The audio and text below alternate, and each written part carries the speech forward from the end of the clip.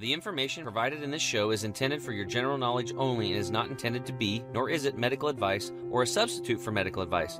If you have or suspect you have a specific medical condition or disease, please consult your healthcare provider. You're now listening to the Health Hero Show with Tim James. What's up, Health Heroes? Tim James here, founder of ChemicalFreeBody.com and your host for the show that defends public health by simplifying and demystifying how to live an energetic life with a flat belly. So if you're into freedom, a healthy gut, and staying young, this is the show for you. What's up, Health Heroes? Tim James here with another exciting episode of the Health Hero Show. Parker Howell in the house. How you doing, brother? I'm doing great. It's great to be here, Tim. I'm a big fan of the show. Thanks, man. Really appreciate that. So you guys are in for a special treat tonight. We're going to get into some really cool stuff. I was referred my buddy Sean Enton, aka the Stroke Hacker.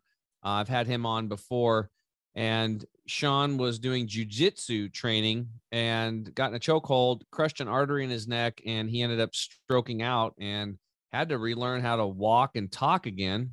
And the reason I brought Parker on, Sean referred him to me because Parker helped Sean tremendously with some love and some technology that he put together.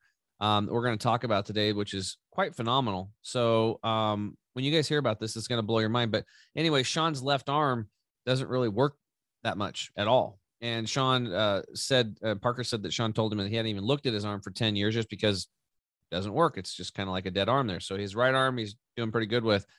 So Sean built these virtual headset thing. You can talk more about it. I'm just going to give the redneck version and put it on and started doing some exercises.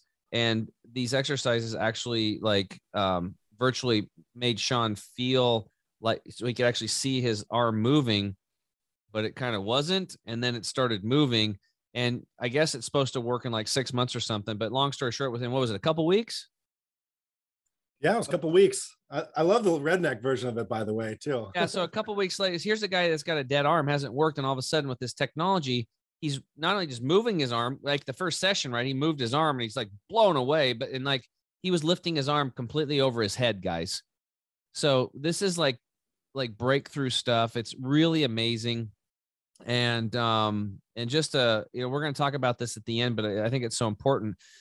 Those listening, if you know of somebody that is in the medical community or that would like to fund this project and bring this technology to the masses to help people heal, like this is legit. Like my buddy Sean was talking up Parker big time, and like this really happened. So like I was telling Parker, I want to get on this other technology. You have another technology too, the Cosmic Looking Glass that we're going to talk about. I wanted to do it right now but I have to buy these Oculus Quest glasses or something. So I'll go do that and then I'll do it. I always like to have first person experience, but if I have a good friend, somebody that I know, like, and trust that doesn't lie, right? Like Sean, and he got his arm moving. He hasn't moved his arm in 10 years. That's a big freaking deal. That's a big freaking deal. So we're going to get back and we'll get more into that later, but I want to get into Parker, into your backstory, because it's actually freaking deep. It's amazing. So why don't you get into, go back to age 5 and when your father showed you how to digitally draw a house on your black and white Macintosh classic computer. Yeah. Okay. We're starting from the top here. I mean, I remember my very first moment with a computer. My dad had bought this Apple Classic back in the day. He worked in an advertising agency. And back then they had to literally paste and cut out their text and put it on type and set everything by hand. And he went up to his boss. He said, "We need to get one of these computers so that we can be, part of the future." And his boss says no. So he goes, "I'm just going to buy it. I'm just going to rent it out to the company." Mm-hmm. And so I'm 5.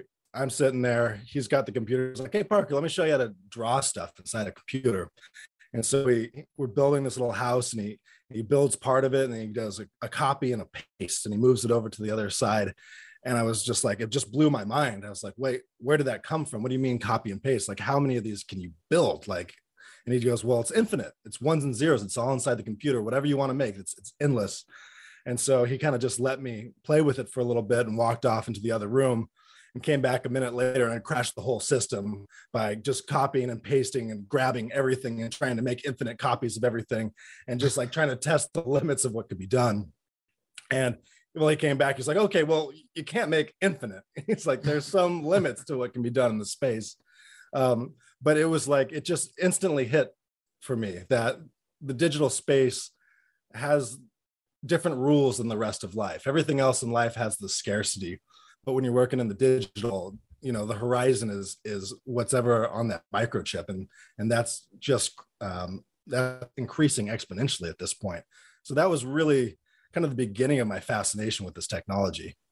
Awesome. And then you went on, you got really excited about filmmaking after that, right? Tell me about that a little bit. Yeah, sure thing. From the film world, like obviously Star Wars, Indiana Jones, all these kind of fantastic adventures. I got into that space. I loved it. You know, we were making films all through high school, ended up going to Chapman University to study filmmaking out there. And my whole thought is just like, filmmaking is just the most emotional. It's the most evocative. It just really touches people, you know. Sitting in those theaters as a kid, you watch a movie and you come out of it feeling like a changed person. You're like, wow, my viewpoint, my horizons of what I can do in my lifetime have just been increased a little bit from this experience. So I got into the filmmaking originally after Chapman University, went out to Hollywood. And well, hold on a second. You were a science fair finalist. I want to know what a short-ranged carbon dioxide ballistics generator is. Sure thing. Yeah, the short-range carbon dioxide ballistics generator. Every school has to have one, really. Basically, what we did is we built dry ice bombs and put them in a PVC pipe, and we shot a softball. It was like 300 feet was the distance that we shot it. And yeah, it was funny because I remember the group. They're like, I don't know, maybe we should do a volcano out of baking soda and vinegar. And I was like, oh, come on, guys, that's been done. Let's build a cannon. Yeah. That's freaking cool. Yeah, you got in the science fair finalist for that. I remember what we did. We would take like I can't remember the name of it. It's those stretchy tubes, you know, it's just like stretch tubes. And then we would get a patch of leather, and then we would tie two on each side, and then take three people, and one guy would hold one side and the other guy would hold the other one, and we put like a baseball in it, and you'd be at home plate, and you know, hitting a home run, go over the fence is a big deal. And then we had these massive, big, huge trees behind it that were like super old, and we let go of that sucker. It was still going up and out over the big trees. And I mean, that thing was like clear way over to the railroad tracks. We were like, holy crap. I mean, we couldn't even believe how far it went. But so then what we would do is we would, all the kids would gather. We used to call it cruising the gut, and they would go from Safeway parking lot down to Taco Time parking lot. So what we did was we would hide out, and we would shoot either the kids or other people way down there with water balloons. And that thing would launch water balloons. So I know how fun that is. Oh my gosh, the water balloons from like a distance is always incredible because everyone's just like, where the hell did that come from? Yeah, they don't know where it's at. You can even see them. They don't even know. It's because it goes so far. But okay, so you're moving on from college. Then what? Then what happened? Your career in film and television. Yeah. So after school, you know, went up to Hollywood essentially, and pretty much luckily got like right into the television industry, which was awesome. And I got in through the digital arts side of it, motion design. Originally, it's called Screens Design. The first show I was ever on was Dancing with the Stars. And the way their whole show works is the floor and all the LED screens that wrap around the stage. Those are what changes the setting of every given number. So, you know, if they come on for this, you know, cha-cha, then we go, okay, let's do like a little Brazilian flair, and we throw up all these different graphics and animation. And it was really awesome working with them because they were kind of they were at the forefront of doing the projection mapping. We would really go in and we would figure out basically mathematically where the cameras were set up inside the studio, and we would use that data to go in and make graphics that were perfectly set up for wherever the given cameras were set up in the scene, and they would switch them live so that this camera would shoot it and you'd have this angle with the graphics, and then they'd switch it over to a different camera, and you just create this kind of digital illusion that these people are in this really complex digital environment. That's cool. You could switch them they start doing swing dance and all of a sudden they're in a barn. Exactly. That's a redneck reference. So then you actually did this this short film called "Oh, the Places You'll Go at Burning Man." Now, a lot of people are familiar with Burning Man, but some people aren't. Maybe you can just give them the 30-second rundown on Burning Man, and then what you did.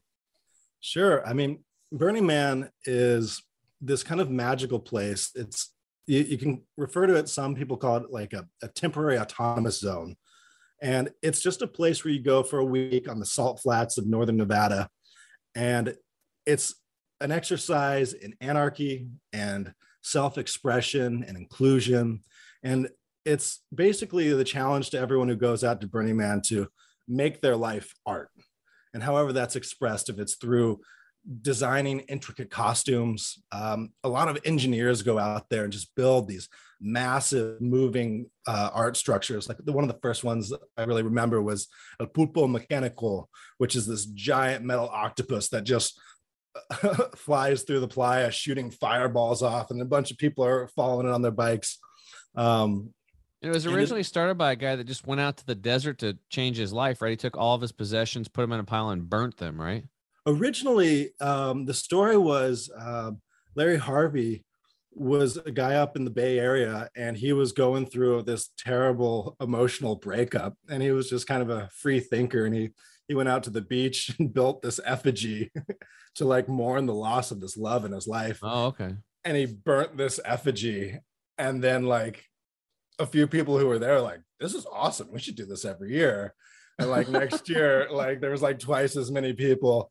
And then it just kept growing exponentially. Now it's like 80,000 people out in the desert. Yeah, it's insane. I had some friends go. It's a lot of prep time and, preparing for the alkaline. It is between. Yeah. You got to go. You got to bring in everything. You build your own little city. You build your own entertainment for people, all your water, everything that you bring in, you got to pack out. And you bring in your fire gear because you want to go and spin fire on the playa. And you have to build shelters for these crazy desert dust storms that just come whipping through. And anything that's not staked down is just instantly flown into the air. Yeah. So yeah, for our health heroes listening out there, I just want to give you guys a little taste. You can just Google Burning Man when you're done listening to this. It's quite the thing. So you did this short film called "Oh, the Places You'll Go at Burning Man," and it became like it went viral, right? Yeah, so the first year I went out there with Teddy Saunders, Will Walsh, two of my longtime filmmaking friends. And we set out to make our art project for that year we were going to do this film. It was Dr. Seuss's "Oh, the Places You'll Go," the very last book he wrote on his deathbed. And what we did is we got on our bikes and we rode all through the playa, and we found all the art that we thought really kind of matched the tone of the moments throughout the book. The story has been essentially the story of like, hey, you're about to go on this quest through life, and you're going to have ups and downs and trials and tribulations, successes and losses. And it's really just this beautiful, epic, life-affirming poem. And we went around all of Burning Man with cue cards, and we found the people who we felt like they embodied the moments, and we had them all read each and every one of these little pieces of the poem and cut the whole thing together. It was like so much work. Part of us were like, this is too much work. Like, we want to go and just party and do whatever. And then the other part of us was like, this is really the way to experience the playa, because it's motivation and it pushes you through, and it's tough and it's a struggle. And like through all of that, that's where you get the most out of anything in life. Mm-hmm. So we had just the best time, and it was a long piece. And it took us months and months to edit it. We found this amazing composer, Darius Olbert. And by the time we were ready to release it, it was pretty much right before they put tickets on sale for the next Burning Man.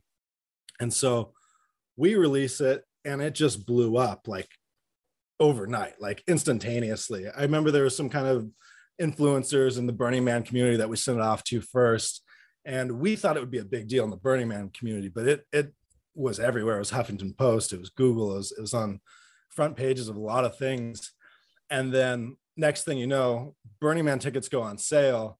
And then all the conspiracy theorists are coming out. They're going like, oh, Burning Man paid these guys to go in and make this film, and it's going to ruin Burning Man forever. and yeah, that was really our first experience out of the playa. And literally it changed my life. You know, the whole next year, all we did is think about the burn and preparing for the burn. And I had learned, along with my other friends, how to spin fire out there. And so that's where you had your spiritual awakening, was at the burn, right? Yeah, very much so. It's really difficult to even kind of explain how touching it is. But I think for a lot of first-time burners, come back from the experience just thinking, they're like, there's no excuse to play it small. There's no excuse to not be self-expressed, not to make every day a work of art. And that's what the playa is. That's every person you meet, their eyes are wide open. They're saying basically, you have so much to give the world. And that's kind of what is with you ever after the burn. And you just kind of go through life feeling like I have a lot to give. And yeah, so after that, we joined the fire circus out in LA, and traveled the world with them for years, performing at concerts as a fire spinner, and still doing the TV work, and basically, yeah, just living this really kind of fun, artistic, vibe out there in Los Angeles.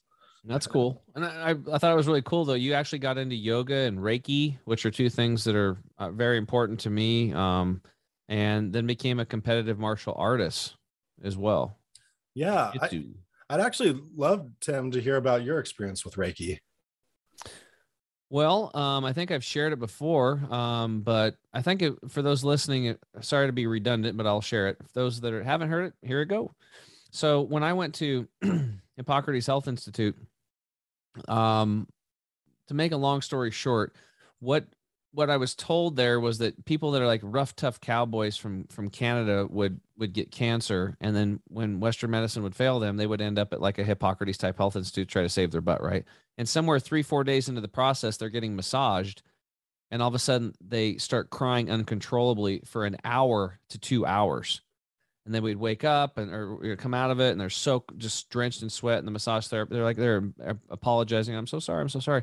And the massage therapist, no, this is why you're here. Right. So they were releasing some negative stuff from childhood. Maybe their dad beat them or whatever it was. Like these were guys that were like literally living, drinking coffee and eating a baked potato, a chunk of meat next to a barbed wire fence out in the middle of the woods. Right. So I heard about that experience and that this kind of stuff happened. The second time I went back to Hippocrates, I didn't go there for my friend Charles. I went for me. I wanted to go there and just experience it for me and really dive into myself.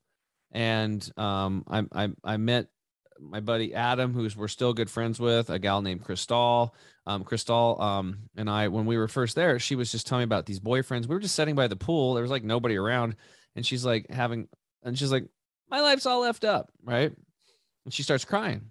And I was like, oh, it's okay. And then all of a sudden I felt this wave in me, and all of a sudden I started crying for about an hour.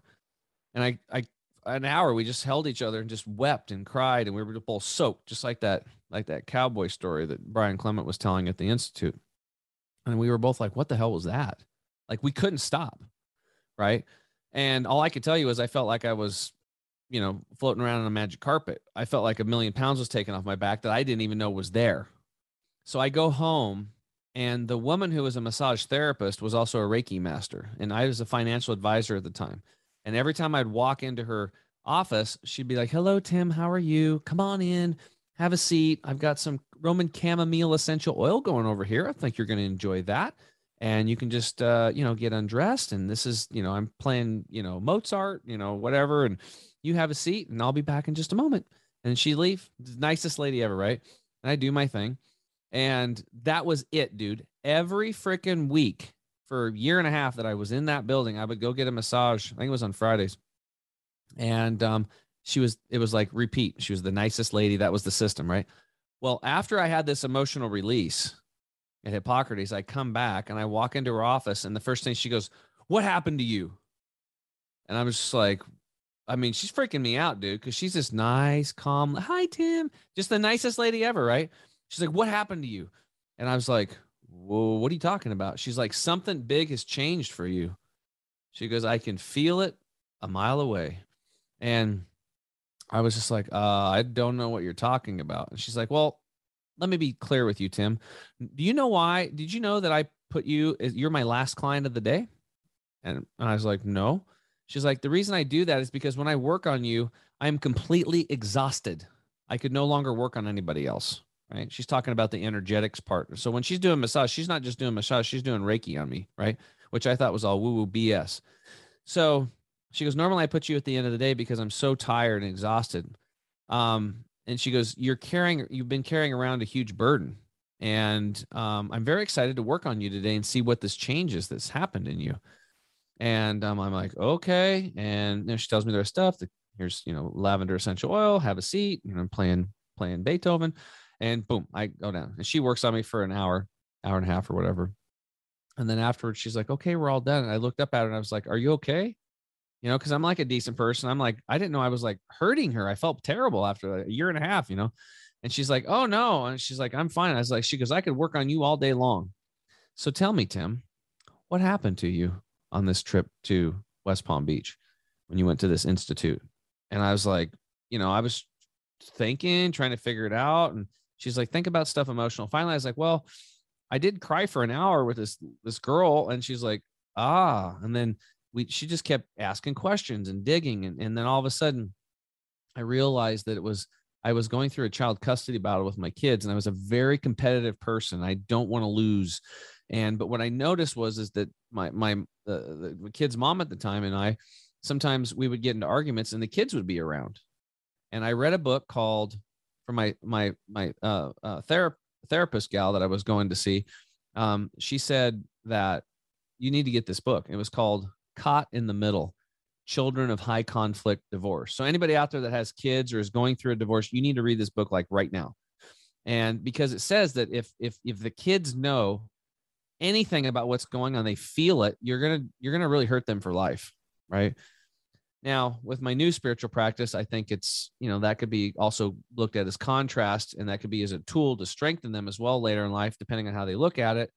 But anyway, so at that point in time, I'm like, I walked away from the whole situation. I said, I'm not going to fight you anymore. And she thought I was, what's up? What are you doing? I'm like, I'm out. I'm like, I don't want to hurt the kids. You can have full custody. I'm out. So it was the hardest thing I ever had to do, but looking forward, I was thinking about the long-term. Now I'm working. I have a great relationship with my children. I took them up to Alaska last June. We went fishing and stuff like that. It was really cool. Something that they wanted to do. And it was awesome. So that was my experience with Reiki. I went from not believing, thinking it was all woo-woo bullshit, to in that meeting, that interaction with her, to like, this is legit.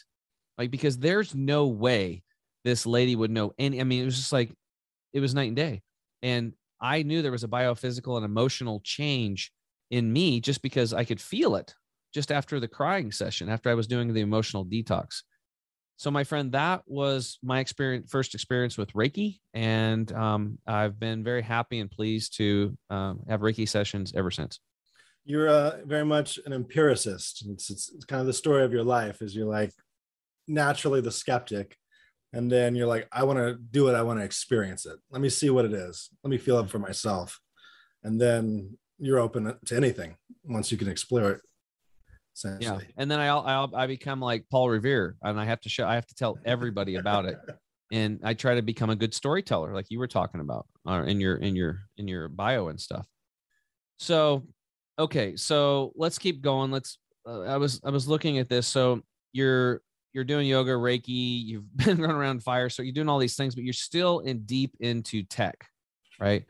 So, and from there, then you started, you did a whole bunch of different cool stuff. Was there anything else that you wanted to share before we wrap up the story of Parker Howell?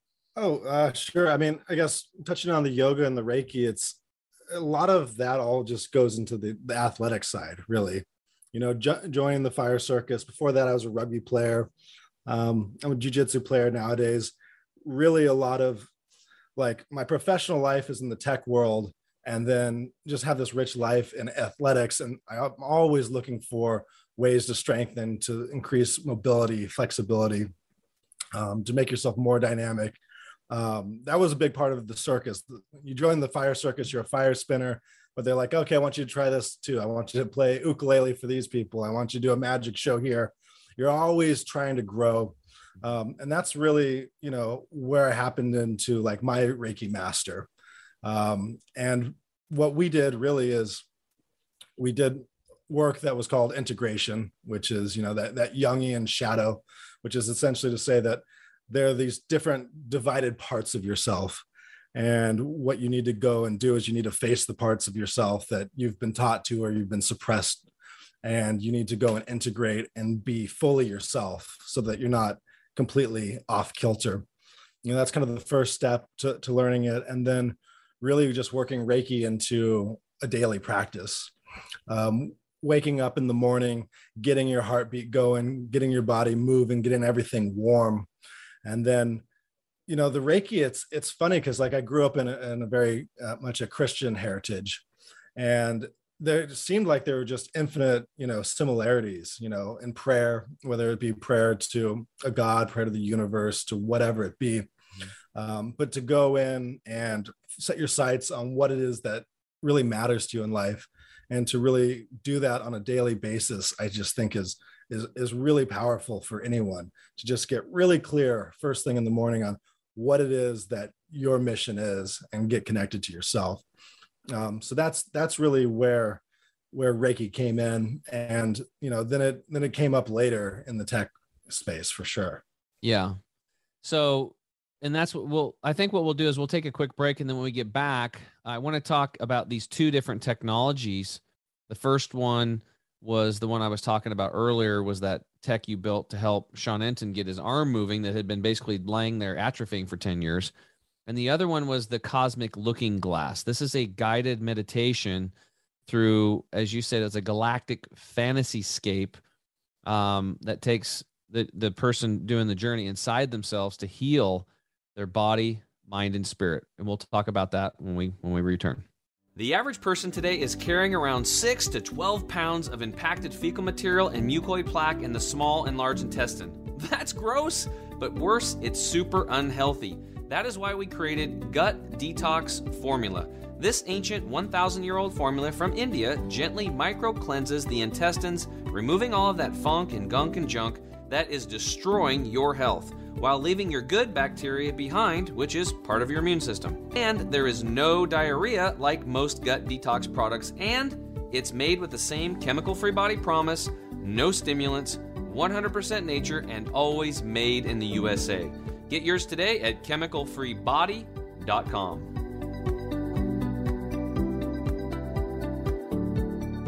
What's up, health heroes? Tim James here. I'm back in the house. We've got Parker Howell. I love saying that. It's a cool name, dude.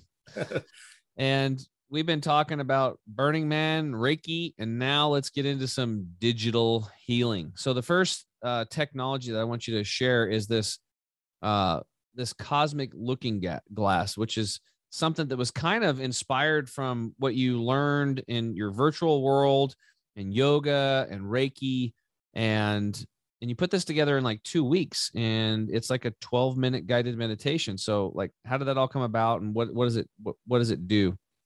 Sure. Well, essentially what happened is I was going full force in tech and entertainment, and then pandemic comes, and it's just turning the lights off on all production in Los Angeles, and everything's just kind of slow into a halt.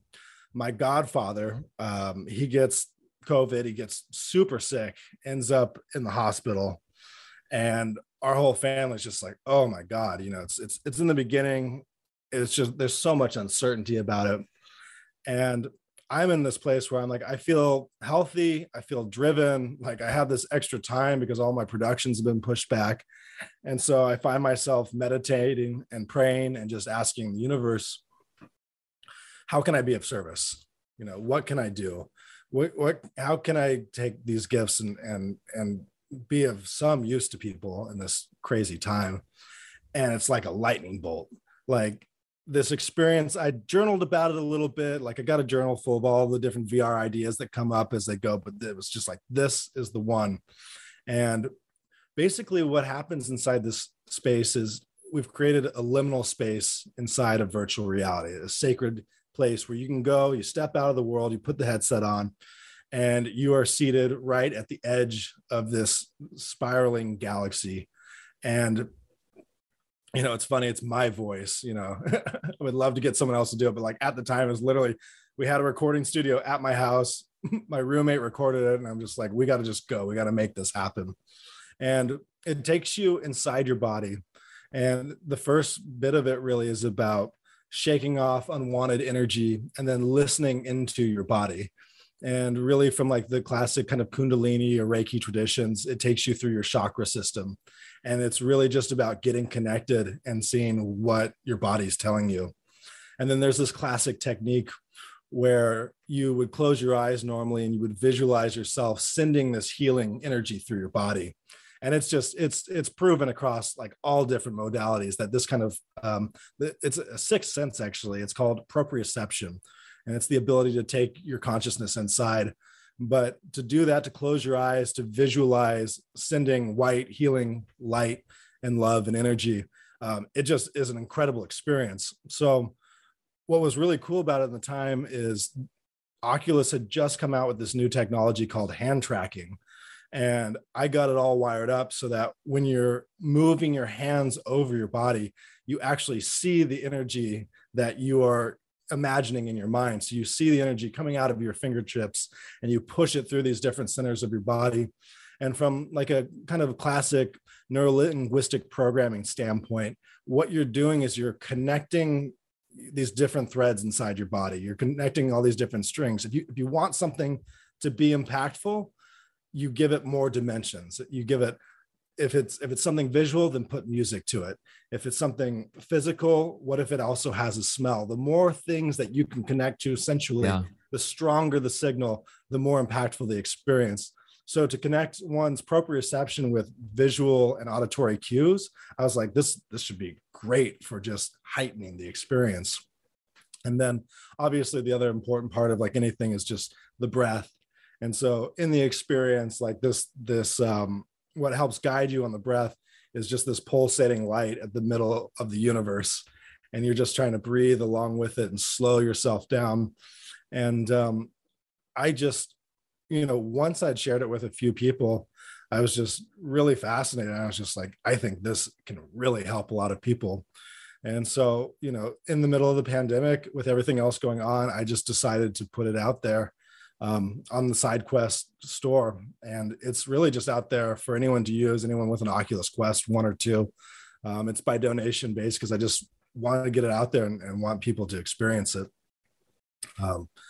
So yeah, that's where I'm at with the Cosmic Looking Glass. And then I keep coming up with all these other different experiences. And the idea is, you know, ultimately what I want to build is just a place where you can go and do all of these different experiences and have whatever it is, you know, because Sean Enton, that's actually how we really started connecting in VR, is he got inside the Cosmic Looking Glass and he's like, I could do this every day. I could do it every day. I'm like, yeah, you do it. Let's do it. Let's work it into your workout routine. But I would love to build out a whole library of experiences for whatever it is you want to call into your life. You know, if the Cosmic Looking Glass is really about slowing yourself down, listening, healing, you know, you could do the inverse, which would be how to get yourself pumped up, how to get ready to charge the day. And I guess in some ways they're the same thing, but yeah, I think there's a lot of room for this space. And the more that I work in the space, the more that I just think that human development is such a powerful place for virtual reality to go, because everyone's trying to make it a video game. Everyone's trying to make it, you know, Lord of the Rings or Halo or shoot 'em up or this, that, and the other thing. But some of my training, I've been training police officers as well in the space. And, it's like, yeah, how you, if you're going to do it, like, what is it doing to move your life forward? What's it doing to raise consciousness? Right. And that's what we need. We need to, you know, not just create some virtual reality to disconnect from our misery, but to maybe face it and build tools and skills to handle it so we can change things. Yeah. And then once you start looking at it as that potential, as like, it's no longer the escape, it's just a place to go to take a time out and recharge and refuel yourself, then suddenly everything opens up. You know, you look at all the world as a possibility. You say, listen, what if we just make something that you want to go into 15 minutes in the morning, boom, maybe even 15 minutes at night, and you're just saying, if I can do this over an extended period of time, I can make myself healthier, I can make myself stronger, I can create possibilities and bring them forth and manifest them into the world. So that's really what gets me excited nowadays. There's so many possibilities with that in sports and stuff. I would just, you could like sit there and shoot hoops and see yourself just doing it 500 times, making a shot every time. And then when you go shoot hoops, you'd shoot better. Right. No question. They did that. They actually took somebody, it's been done in music too. Like they take somebody that's two people that have never played the piano. They put one, they actually play the piano. The other one, they just kind of imagine that they're playing the piano with the keys and stuff, learning a song. And then they set them both down and they're almost equivalent. And sometimes the one that hadn't even touched it actually plays it better.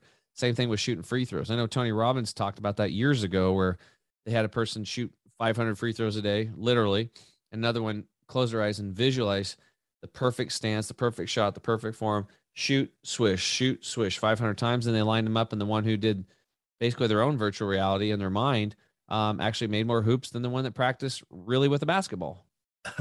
Isn't it just so fascinating what's going on in the mind space? You know, it reminds me a bit of during pandemic, like they shut down all the jiu-jitsu gyms. And so I was like, all right, well, we're opening up a jiu-jitsu gym at my backyard, then let's do it. And I had people coming over and training, and I'm like, I guess I'm teaching jiu-jitsu now. And I gotta say, like, teaching jiu-jitsu is the secret to being good at jiu-jitsu. Like teaching anything is the secret to getting good at it, because suddenly what you were just kind of like half-ass working through, you have to like break it down, and you have to break it down in a way to like think about how someone else is going to be able to receive it and take it in. And like, again, it goes back to that NLP.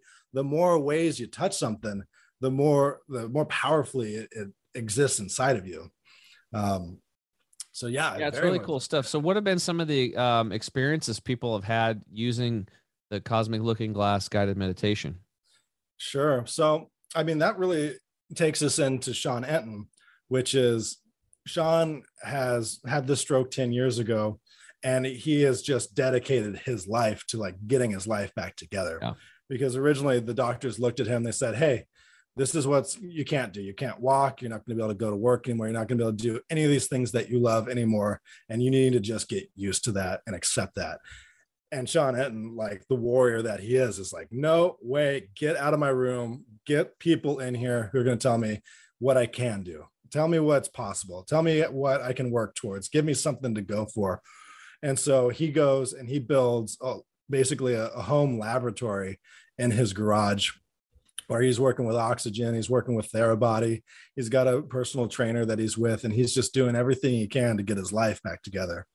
And so, you know, over the years, he gets out of the wheelchair, he can walk again. You know, he sounds great, but let's just think about that for a moment. Like, yeah, that's a big deal. Like, he can walk again.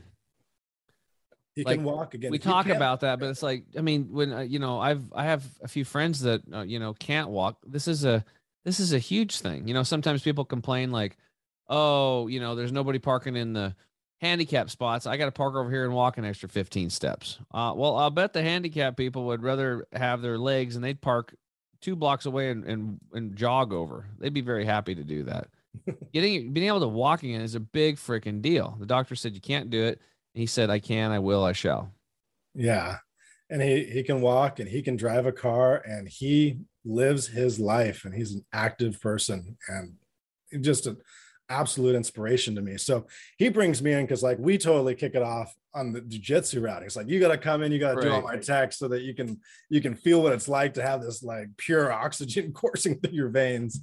And I brought over the headset, like unbeknownst to him. And so I put him in the headset, And he's like, holy shit, wow. And he looks down at his left arm, which has been paralyzed for the past 10 years. And he sees it. He sees it inside virtual reality. He's like, Parker, I haven't looked at my left hand in a decade. Because that was the thing is he wasn't using it. It wasn't part of his schema. It was just a dead appendage in his mind. And he goes, do you think that this could help me heal? And I was like, I mean, fuck it, you're doing all this work anyway, let's give it a shot. Like, let's just work it into the ritual that is. So is this the cosmic looking glass or the other tech? This is the cosmic looking glass. Oh, okay, cool. Yeah, so that was where it began. I said just go slow with it, because virtual reality, for a lot of people, the first time they put it on, it can be overwhelming. Yeah. And especially with what's going on with his brain, I was just like, just go slow. Luckily, that experience is a very restful, easy thing to do. And I said, just let's do it once a day for a week, for 2 weeks. Let's see if that helps you. And he was feeling great with it. He was like, Parker, I feel relaxed. I feel like my interactions with other people are less scatterbrained. I feel focused. I'm like, that's amazing. In the meantime, I didn't even tell him, but like, I'm just going through and researching everything that's going on inside stroke therapy space. And so I come back to his place a couple of weeks later, and I bring my VR camera, and I'm like, hey, we're gonna try something. We're gonna try and build something for you. And so we sit him down and we capture his body, and we use his right hand as a proxy for his left hand. And I just set him down with this VR camera, and I say, just Sean, I'm going to talk you through these exercises, and I just want you to do it with your right hand. I know this is going to be nothing. This is with the new technology, not the. So this will be, yeah. Not the cosmic looking glass. Now this is the custom homemade thing that you built. Exactly. Okay. Yeah. Let's do this. Let's take a quick break. When we get back, I want you to pick up on that story, because this is the big reason why I wanted you to come on the show. This is, listeners, this is what I talked about in the beginning, where Sean hasn't moved his arm in 10 years. And all of a sudden, in like one session, his arm's moving. And then not too long later, he's lifting his arm clear above his head. We'll be right back.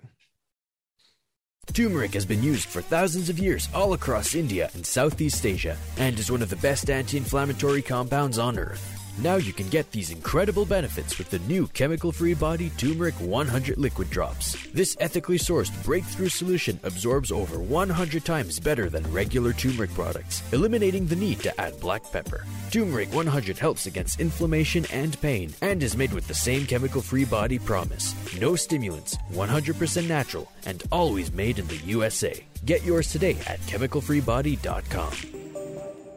What's up, Health Heroes? Tim James here. I am back with my guest, Parker Howell. Now, you guys know I'm all about nature. We are an expression of nature. We are nature.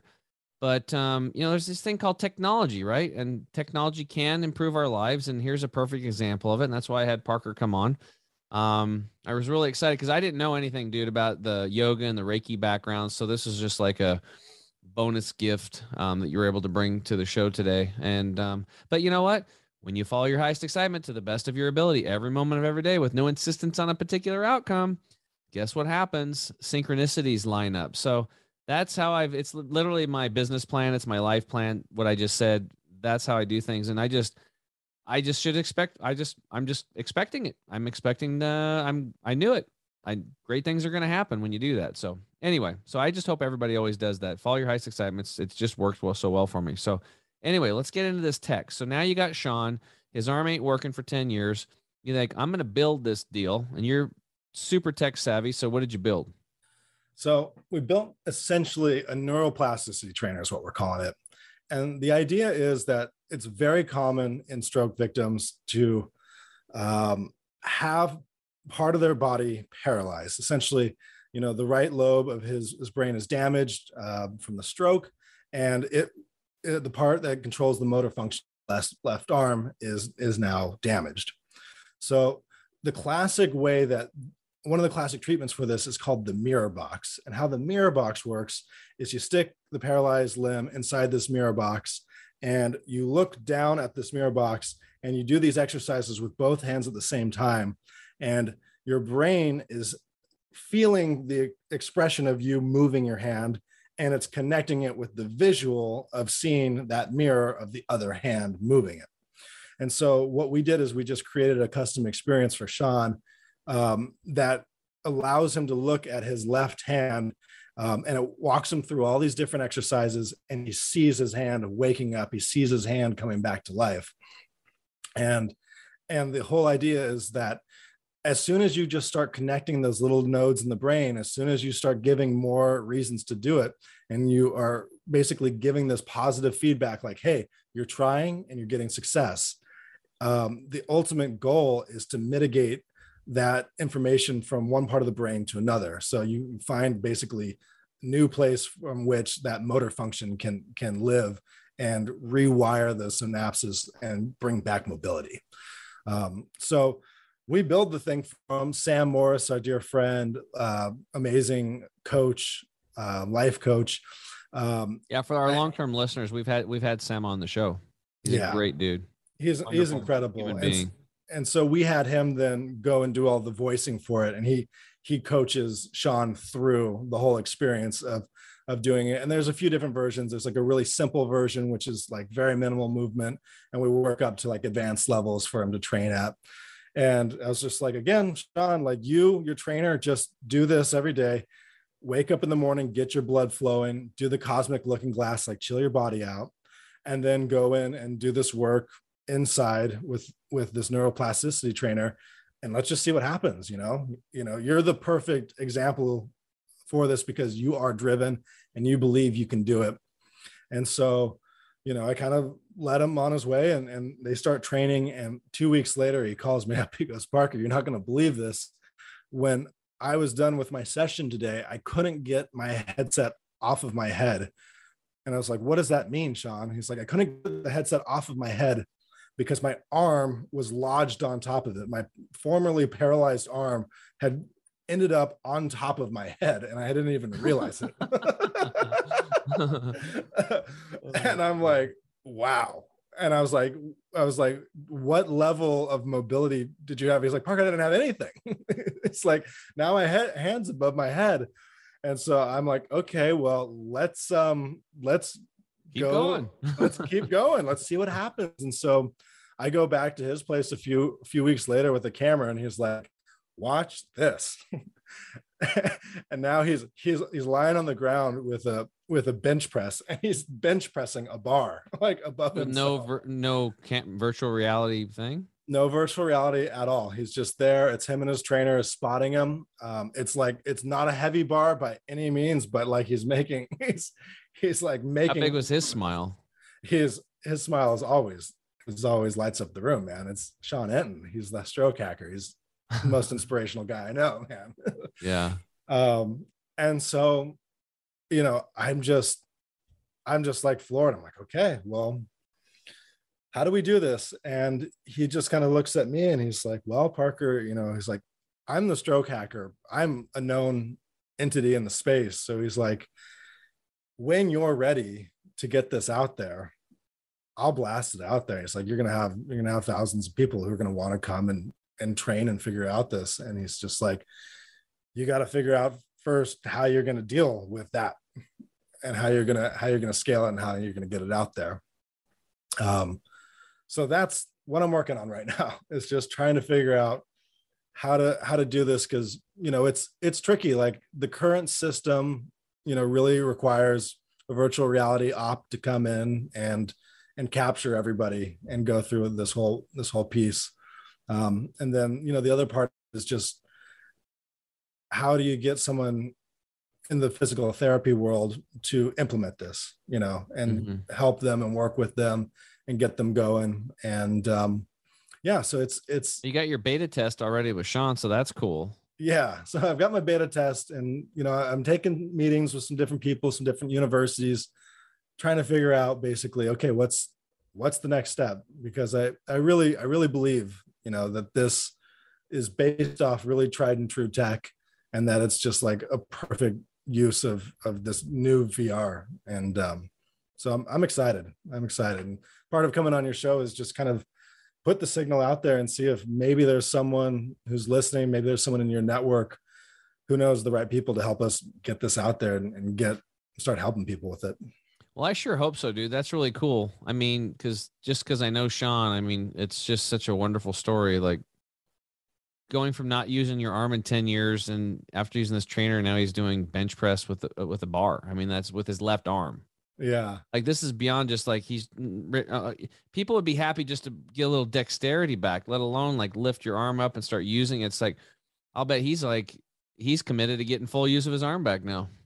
He is so committed, and he is on the path, and I'm just so excited. You know, we keep in touch, and I'm just like trying to figure out like, how can we make it better? How can we take it to the next level? And I think, you know, I think it's a long journey. It's already at the next level.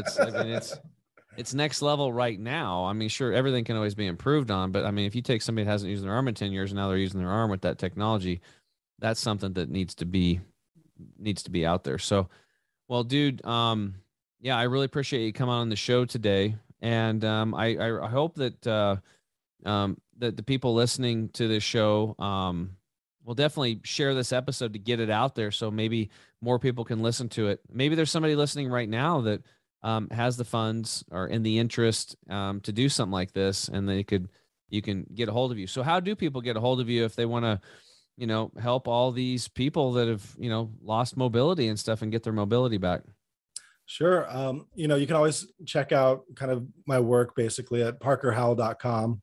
And, you know, my email is real simple. It's parker@parkerhowell.com. And yeah, you know, we're taking people on with the current state of this neuroplasticity trainer, but it's kind of slow moving, you know, doing people one at a time. So yeah, trying to figure out how to scale it. That's the way it always starts sometimes, right? Yeah. Take it out of the garage, you know, proof of concept, get some money behind you, get some backers, and then kind of launch it and then just keep improving it. And before too long, it'll just be, you know, Parker Howell will be synonymous with, you know, helping people in that space get their movement back. It's a pretty cool thing, dude. It's a real special episode. And I really hope the people that are listening, if this isn't, you know, I hope you got something out of it. Always on my show or when I'm doing group coaching and stuff, I tell people like, look, if you can just get one thing out of this talk today that you can get inspired enough or get you to drive you towards some education where you can then take action with that theory, whether it's here or led you to a theory that improves your life, we had a win. We had a huge win. And it could be just, you know, the people listening, just sharing this with somebody else that might lead to that person. So think about, if you're listening today, imagine stroking out and not being able to use your legs or your arms again, or getting like we had Cody Smith, episode 99. He was a Navy veteran, and his motorcycle guy pulled out in front of him, and he's crashed into this car with his motorcycle and severed his spine, was pronounced dead on the scene. His wife's home, pregnant, 5 months with a baby. And he came back and, you know, he lost his legs, movement from his legs, you know, below that where his spine severed. He can't move his legs, but he's a CrossFit competitor. I'm sure he would be interested in this technology, right? So it's just stuff like that, man. It's just like, it's really cool what you're doing. I think it's a really awesome thing. And so if you're listening, this is the pay it forward thing. This is the ripple effect where like sharing this episode could literally not just maybe get the money to Parker or it might be at the right place for the person, but it could help thousands of people get their movement back. Even if they got 25% or 50, I mean, that would be like, people would just, believe me, when you can't use something, and I know, cause I hurt my shoulders just having an injury, and it just sucks when you don't have full mobility, right? Or even if you have like tinnitus or something, or if you have arthritis in your arm and you're trying to pick something up and it's just painful, and then you can get that mobility back. That's what I'm all about. I want people to wake up and feel good, and what you're doing is definitely helping people do that, brother. So I appreciate you coming on today. Thanks so much, Tim. I really appreciate being here, and I just want to thank you too, because I think what you're bringing to the world through your show is invaluable.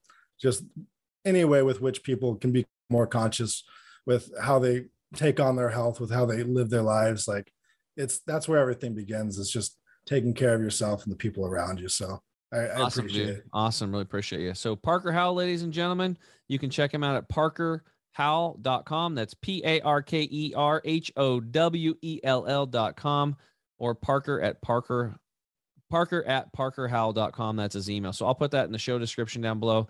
And again, thank you, listeners. I love you guys so much for what you do to motivate me. You just keep showing up and listening. And I really appreciate, we get a lot of emails in for people just saying, hey, love your show and it's changed my life and all this cool stuff. And it's like, man, that makes me like, it brings tears in my eyes just to think about it. So I hope this episode inspired you.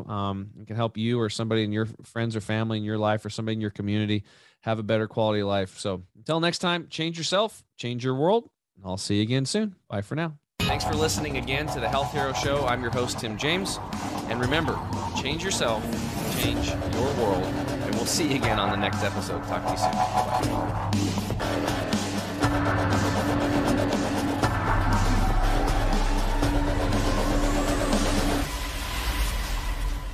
You have just listened to the Health Hero Show with Tim James.